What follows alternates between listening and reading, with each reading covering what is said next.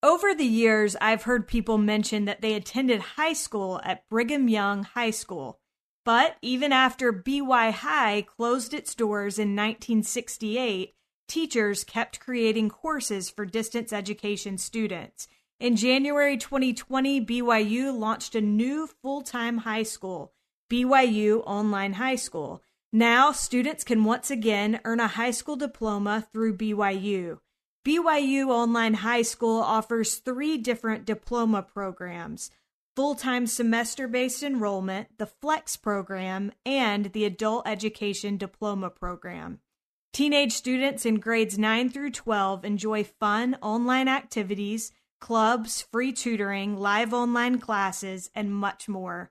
Learn more, sign up for an info session, and register at highschool.byu.edu. The interview you're about to hear is the first of 4 interviews you'll see in a special TV edition of All In that will air right after the first session of General Conference on Saturday at noon Mountain Time on KSL. You can also watch live on KSL.com. We've worked really hard on this special. We are so grateful for the guests who graciously joined us, and we think you're going to love it. There is an iconic photo of Danny Ainge during his time with the Boston Celtics, wearing a t-shirt that says, "I hate Danny Ainge." Danny is used to being the target of hatred. After all, this has happened since he was a 3-sport standout in high school. But he says he recognizes that it was never personal. It was just because people love sports, and he does too. So instead of worrying about it, Danny has leaned into that passion and in the process made a place for himself in sports record books. Meanwhile, he has relied on his faith and his family to keep him grounded and on the right track. Danny Ainge was National Basketball College Player of the Year and the recipient of the Wooden Award during his time at BYU. He simultaneously played baseball for the Toronto Blue Jays before being drafted into the NBA by the Boston Celtics, where he became an NBA champion twice. After 14 seasons in the NBA, Ainge became coach of the Phoenix Suns and later took a front office job with the Boston Celtics, where he worked for 18 years and won yet another NBA championship. He is now the CEO of basketball operations for the Utah Jazz. He and his wife, Michelle, are the parents of 6 children. This is All In, an LDS Living podcast where we ask the question, what does it really mean to be all in the gospel of Jesus Christ? I'm Morgan Pearson, and I am so honored to be here with Danny Ainge. Danny, thank you so much for taking the time to sit down with me. I know you're a busy man, and I'm grateful for your time. My first question for you is, how did you initially fall in love with basketball? Well, Morgan, I didn't really have much of a choice. I had 2 older brothers that were 3 and 4 years older than me that were big ballers.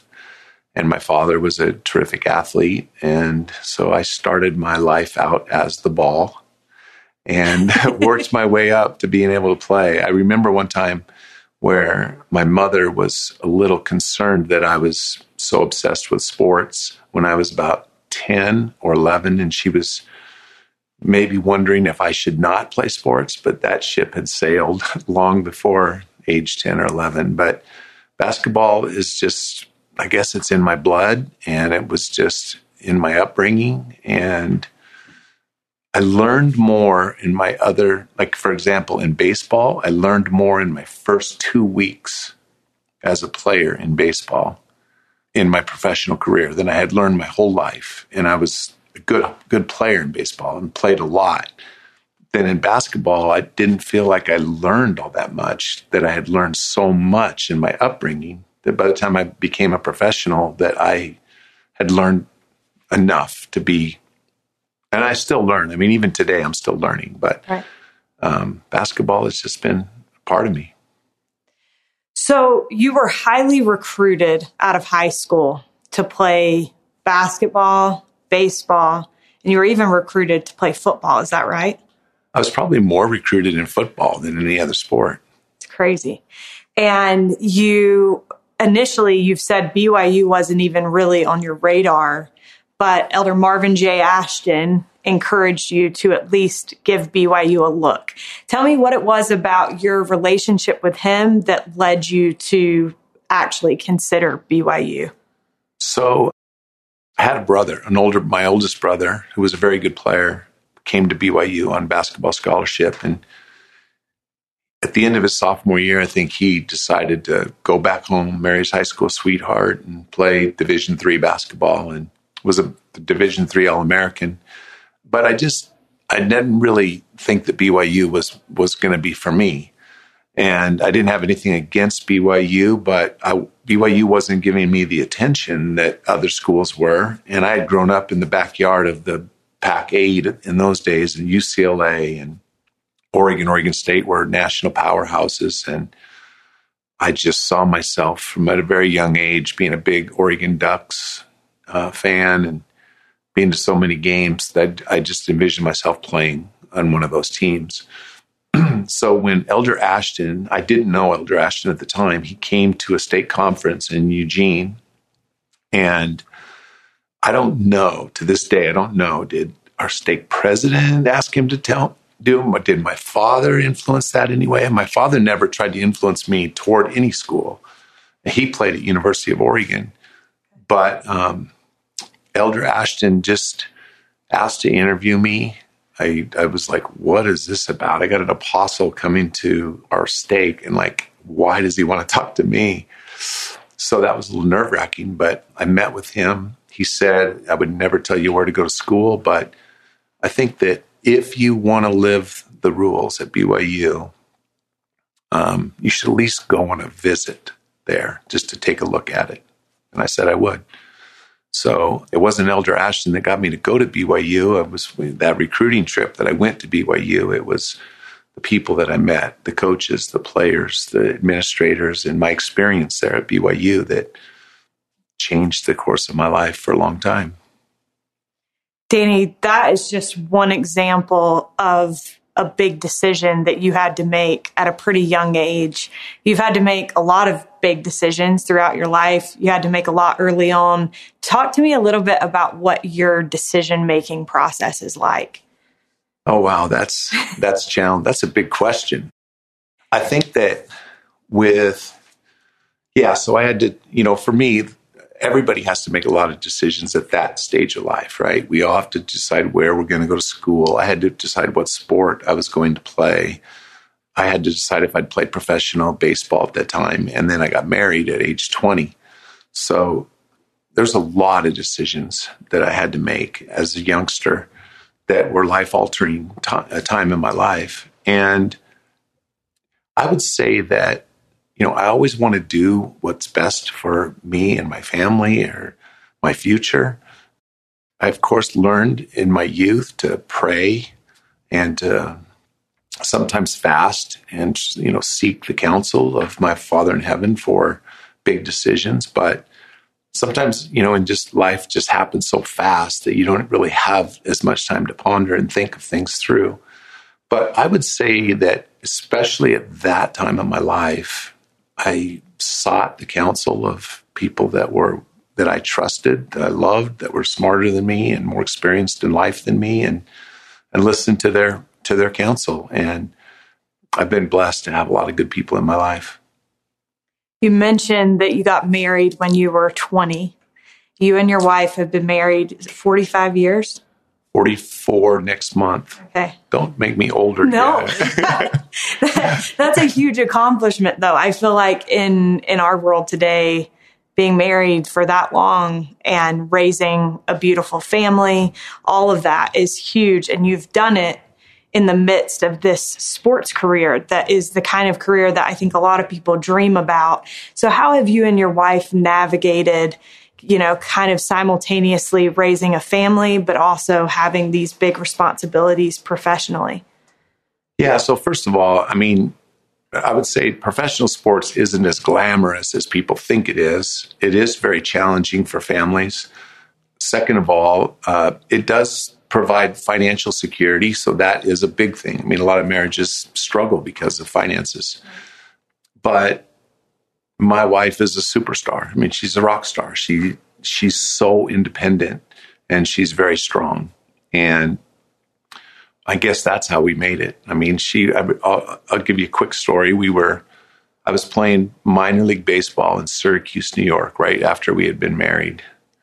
And she was pregnant. And I get called up. I get a phone call at about 1:00 in the afternoon saying, you got to jump on this plane at 3. You're coming to Toronto, maybe for the rest of the year.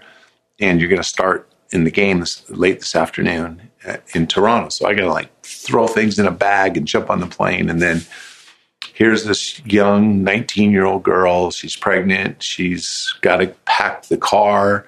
She's got to tie things on top of the car, all of our belongings. And she's got to go through a rainstorm and across the border into Canada. She gets a flat tire. I mean, that's just like the beginning of our life. That is a good picture of, some of the challenges that we've had to face throughout. But her strength and independence is how she has survived a very difficult and challenging life sometimes. But like I said, I don't want to make it seem like our life is harder than everybody else's. There's just challenges that people don't understand. Different challenges, I think. Different types of challenges, yeah. And then, I don't think she does not like the publicity of our life. She would like to keep our children and our family and her out of it as much as she can. So I've always liked that about her. Well, speaking of publicity and kind of some unique challenges, once you ended up in the NBA, you faced some negativity, and you were booed by crowds and not a favorite amongst opposing fans. Tell me a little bit about what that was like for you and also your family, because that affects your wife, and kind of how you handled all of that. Well, so first of all, I grew up with that. Okay. So I played high school sports, football and baseball and basketball, and we were a really good team and state champions and long winning streaks and et cetera. And so we were like everybody's team that they wanted to beat, like the team like Duke that you hate so much, Morgan. That's who we were when I was in Eugene growing up. And, so I faced a lot of that. One day I remember I was dating a girl from another high school, and she had found through the grapevine in a football game that I was playing that night, they had this big pot of money for whoever could take me out of the game. Like if they could just knock me out of the game, then the player won this. And so I was determined, nobody's knocking me out of the game. And so that game, I was playing quarterback that night. And I was running an option, and I pitched it, and the guy just stuck his helmet right in my stomach and just knocked the wind out of me. I did not want to leave that field, but I had to for one play. I got back on the field, and I was mad to find out from my girlfriend that somebody got the pot of money. Somebody got the pot of money for that one knocking the wind out of me. So anyway, I grew up, and so I was not well liked in that time by the opposing high schools. And then I go to BYU. And BYU, we were a good team in our conference, and every team we played, it felt like we were their rival. People were trying to knock BYU off at that time, and we were a very good team. So I've grown up with a lot of that. And then I got to the NBA, and we're with the Celtics. I started my first 8 years with the Celtics, and we had 4 first ballot Hall of Famers I was playing with. And I was kind of a whiner. Very demonstrative player, wore my emotions, what, that call? Are you kidding? But I think it had to do with the Celtics. It had to do with my personality, and I was a scrappy player. A little bit of an underdog mentality. Yeah, I felt like I was an underdog, but I was when Magic Johnson's coming down on the break, I'm grabbing him, just holding on so they don't, and fans don't like that. And anyway, I think it was a lot of my personality, some of the Celtics. We were one of the better teams in the game at that time, and that's when it started, maybe in my second or third year in Boston. So I was used to it. I didn't worry about it. One game we're playing in Detroit, and a whole section of people are there, an hour before the game, and I'm out shooting before the game. And they have these I Hate Danny Ainge shirts. And so I asked one of the guys, like, hey, you got one of those shirts for me to wear? And I was wearing it and shooting. And then they all like started to come down and wanted to take pictures with me. And it was another time where I realized it's not personal. It's just part of the game, part of the entertainment, part of the fun. I learned to embrace that with fans throughout my career. And when I got out of Boston, when I played in Phoenix and Portland and played on very good teams there, it wasn't anywhere near it was like it was in Boston. So Boston was a team that was loved and hated. Mm-hmm. And I feel like I was a player that, throughout my life, I was loved and hated. And one time Bill Walton gave me the best compliment. He said, Danny is the only one doing his job. He's the only one that the opposing fans don't like. We all need to be players that the opposing fans don't like.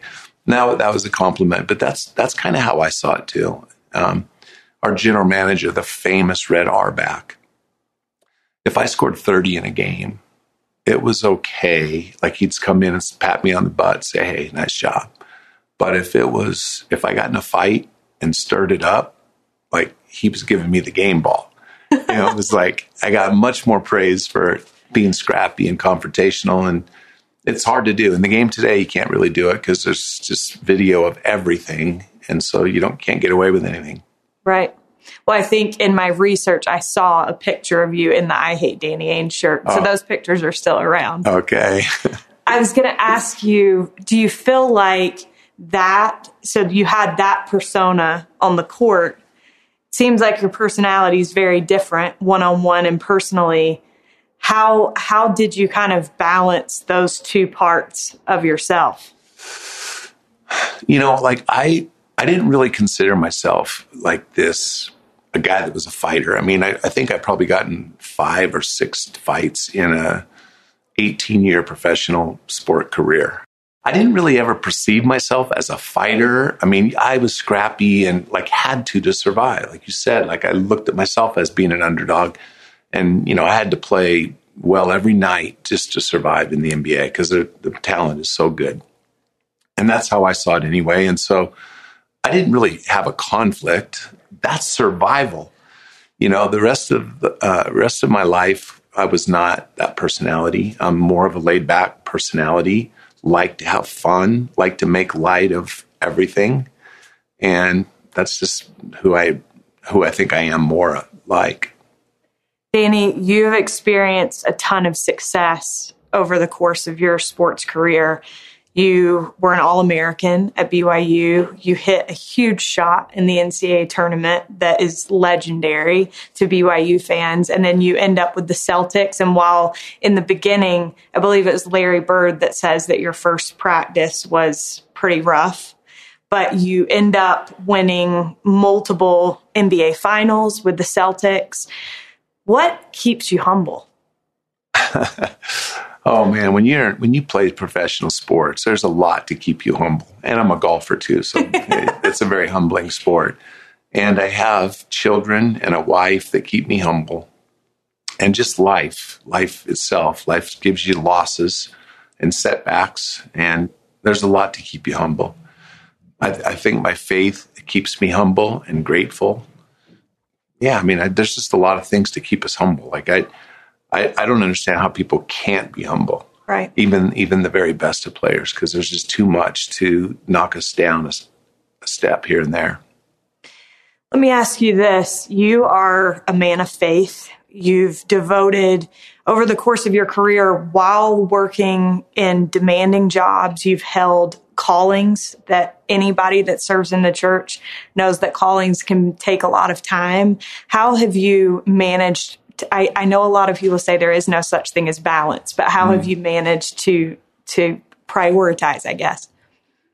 Well, I think there is such thing as balance, but like we're all not perfectly balanced, but I think we learn in Luke that, that Jesus increased in wisdom and in stature and in favor with God and man. And I've always applied that in my life. Those were lessons I learned early in life from my father. He used to always talk to me about balance. You can't be a basketball player your whole life. You need balance. And I said, Dad, I do have balance. I played baseball, basketball, football, golf, and track. He wasn't talking about that balance, obviously, but I always did and always have and always still do, like try to seek balance. Yeah, it's not ever been, I'm not sure it's ever perfect. I still work on it, but I think that we can try to find balance in our life. I think call-ins help provide balance. I mean, they compel me to do home teaching, compel me to teach a lesson or to be a bishop of a ward and help people and to serve.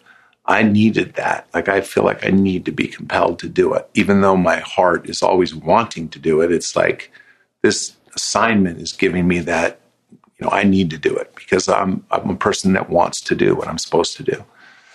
So I love callings that give me those responsibilities. Right now I'm serving in the priest quorum and I love it. We have 18 priests and, it's so much fun. But through the busiest times where, again, being surrounded by just so many great people, I'm sure every bishop would say that, like, oh yeah, my Relief Society president was amazing. My counselors were incredible. And I was just surrounded by really good people that allowed me to serve in the small part that I was doing and the bigger parts that they were doing. Mm-hmm. So I'm just grateful that feel like my whole life I've been surrounded by good people. In terms of being a man of faith within a world, I would imagine that the sports world is not squeaky clean. And so how have you managed to maintain your standards? And also, have you had opportunities either as a player or as an NBA executive to talk about your faith with those that you're around? Yeah, I think in mostly a non-denominational way of talking about faith and talking about God and talking about balance and finding something else in your life. I've had many conversations with teammates, players I coached, players I managed. Most of them don't really want to hear about me or my life or my experiences, but there's been players along the way that have said, like, no one's ever talked to me that way before. So I've had some really good experiences that way. And I feel like more than anything, I think my people that I've worked with, from my teammates all the way through my career, I think they know that I've lived my faith. And I think that they've respected it, even though they've made fun of this or that. It's been, I think that because I've been able to further my career and go on and have teammates in times of trouble, reach out to me and seek some advice or counsel, or I feel like my faith has led me to different opportunities in life. But more than anything, Morgan, it's just like, I'm just happier. Like, I don't have to deal with so many of the things that I've seen other people deal with. And not just in sports. I mean, I know sports is not a squeaky clean in a world, but the world isn't in any jobs. The temptations are out there in any profession. But having a good marriage and a strong wife, and like I said earlier, I was surrounded by lots of good people early in my life, I think has helped me just stay the course. That's awesome. You were named head coach of the Phoenix Suns. You were there for 3 seasons, and then you stepped down, citing a need to spend more time with your family. You said everything had gotten out of balance. Talk to me about making that decision and how that shaped kind of your life in the years since. I never really thought that I was going to go be an NBA head coach when my career ended. The owner of the Phoenix Suns, Jerry Colangelo, asked me to coach like at a very early age, just a year after being out of the NBA, with no coaching experience whatsoever, other than little CYO basketball. But I felt like, why not? Let's give it a try. I live in Phoenix. Here's an opportunity to coach the Suns, which I had just finished my career with. And so I gave it a try. I liked a lot of things because I really like the players.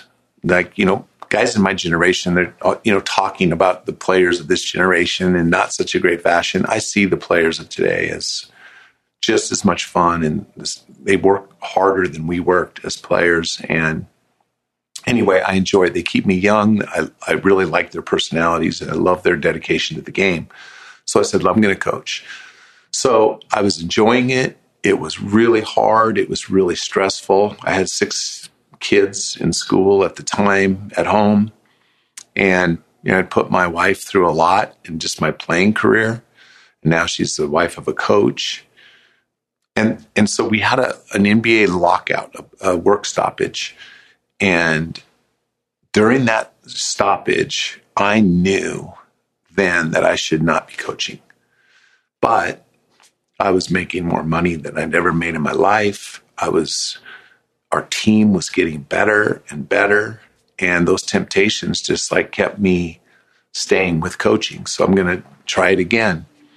And, but that experience in that lockout probably changed everything. I knew that I needed to not be doing that. And we started the next season out. So I'm starting in my 4th year of coaching and knowing that I probably shouldn't be doing this, or I've had that impression. And so, but I still do it. And early in the season, our team is playing pretty well. And I'm at a game and it just what are you doing? And so I just went to the owner and said, my assistant coach is great. He can do this easily in his sleep, and I need to be home. So what I found out about that experience is I actually thought that my family needed me and I needed to be home more. But what I really discovered after I left coaching was my family was doing okay. My wife was a great parent. And I was a good parent. I wasn't as good a teammate with my wife just because I was always gone and, obsessed with my coaching. But I was listening to General Conference and I was taking my messages to my team, I needed to be taking those messages to my family. But that was just one example. Anyway, I left coaching and I found out that my family was doing fine. And I needed them. I was missing out. All the things I discovered, how much I was missing out on while we were in a work stoppage. Anyway, I loved that discovery, and that was a fun time of when I left coaching. And I went into television at that time. In all the times I've made changes in my life, so I never really knew what the next phase was. But I didn't know what I was going to do when I left coaching. But I knew I needed to be home more, and it was for me. Right. Not for them. They were doing fine. Kind of an opportunity, it sounds like, to reevaluate and make some changes that would affect your family in the future or affect you in the future. Yeah. Listen, coaching, I've been as a player for 18 years. I coached for 3.5 years, and I've been an executive for over 20 years. And it was only in those few years of coaching that I didn't feel like I had some semblance of balance. And that's what it was. So you go to TV from there, and then you end up becoming an NBA executive, which is what you've been doing for years now. But just in the last little bit, you made a big change. You and your wife moved from Boston to Utah. You retired from the Celtics, and then soon thereafter took a job with the Utah Jazz. Talk to me about that decision to make that change. Yeah. So, again, when I left Boston, it was something that I had been contemplating for quite a while. But I just felt like it was a time to go. Boston, again, I felt if it was in a bad situation, I wouldn't have wanted to leave, but I wanted to move away from and leave it in a good place. I felt like our organization, the front office, the coaching, everything was pretty well set up.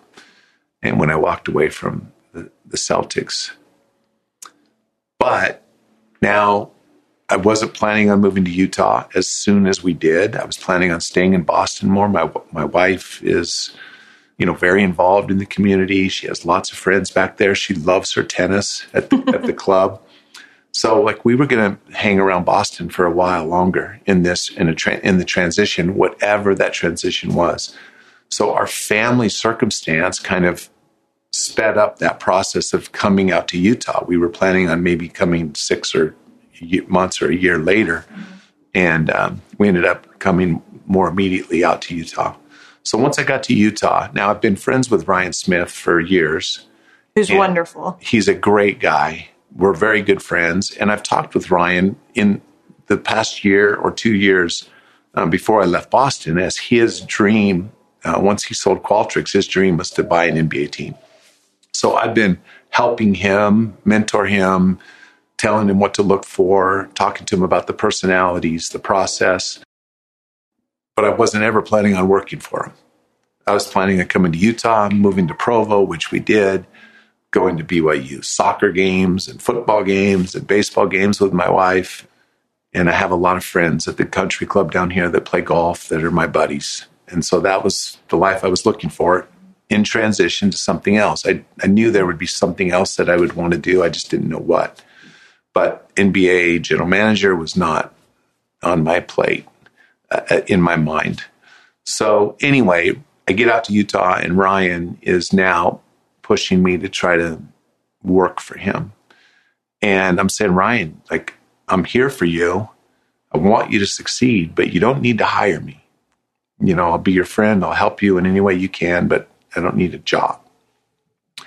And anyway, he trapped me a couple times as he like took me on his plane to go play golf somewhere. And he had Tony Finau with him, and they were like trapping me in the corner and saying, here's what we need you to do. And so just wanting to help Ryan, it kind of came clear, maybe I should do something, but I need to do it on my terms because I don't want to get back into the stress that I had in Boston for so many years. And so we worked out a deal. We worked out kind of how I could help him. And he says, I'm okay, let's do it. And here I am. Well, you've done an awesome job already. And I think it's been fun to be a Jazz fan right now. So thank you for that. Danny, on your Twitter profile, you have an interesting scripture reference. And I'm just curious about what led you to put this scripture. So it's the scripture from the Book of Mormon that says, I know that God loveth his children. Nevertheless, I do not know the meaning of all things.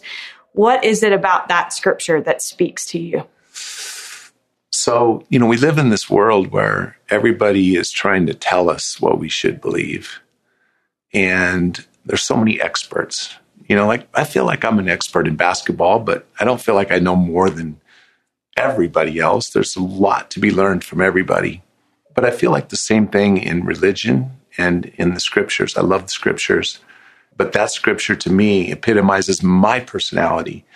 I don't know the meaning of all things. I have enough faith in people that I trust, that I love, that I've learned in all the callings I've worked in the church. I've had so many people that have helped me understand, people that I want to emulate in their lives, people that are just shining their light, that have been big influences on me in my life. And I know that God loveth his children. And, you know, coming from Nephi, who is one of the most obedient people, we all strive to be obedient as Nephi. I thought it's just an amazing, amazing quote. I don't know the answer to these things. That's why I'm seeking answers all the time in Nephi's perspective. And yet he knows that God loves his children. And he loves all of his children, I would add. So it's a scripture that resonates with me. Danny, as you look back on your life, how can you see that the Lord has been able to use you? How do you feel like you've been able to be an instrument for good in his hands? How would you express your gratitude for those opportunities that I'm sure in many ways have exceeded what you imagined? Yeah, I mean, I would just emphasize the lights and people. I mean, when I was in minor league baseball, I had a kid who came down, who was from the Church of Jesus Christ of Latter-day Saints, Garth Orge, was playing in the major leagues. And I'm in the minor leagues. And I'm a young kid playing there, and it's a hard life for me in the beginning. Not the playing as much as just the life and everything around it. And so Garth gets sent down from the major leagues to the AAA, and we hit it off immediately. And he sees some things I'm going through, and he helps me. And it shaped me for a long time as I go into a professional career. I just feel like I've had people bless my life all the time throughout my life, including, we talked about Marvin J. Ashton, but my high school coach, my college coach, nobody more than my wife and her family and her brothers and, my big brothers. I've just been fortunate that I've had good people to, kind of keep me focused and keep me headed in the right direction. And who knows where your life goes, right? Like at all these different crossroads in your youth and there's pivotal moments in our life, defining moments. And I just feel like there have been angels waiting for me, directing me in certain ways. And not just as a player, but just in life. And I am always grateful for those people that have helped shape my life. Well, I think that's a credit to your humility as well. So thank you so much. My last question for you, Danny, is what does it mean to you to be all in the gospel of Jesus Christ? Well, Morgan, when I first heard you ask that question, when I listened maybe to your first podcast that I listened to, the first thing that came to my mind for me is being a sports freak myself is all in means all in no matter what. All in every circumstance. And when you're on a team and you have tough losses and you don't get the role you want and you don't get the shots you want, you don't get the credit you deserve or you feel like you deserve, but you're still all in with the team. So when I think of when you say all in, that's the first thing that comes to my mind.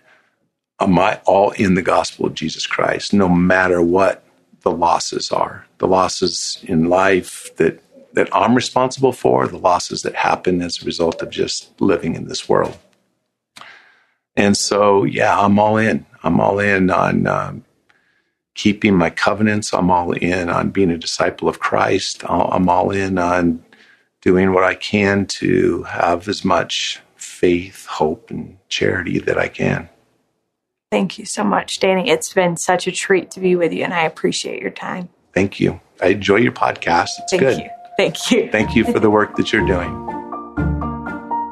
We are so grateful to Danny Ainge for joining us for this special TV edition of All In.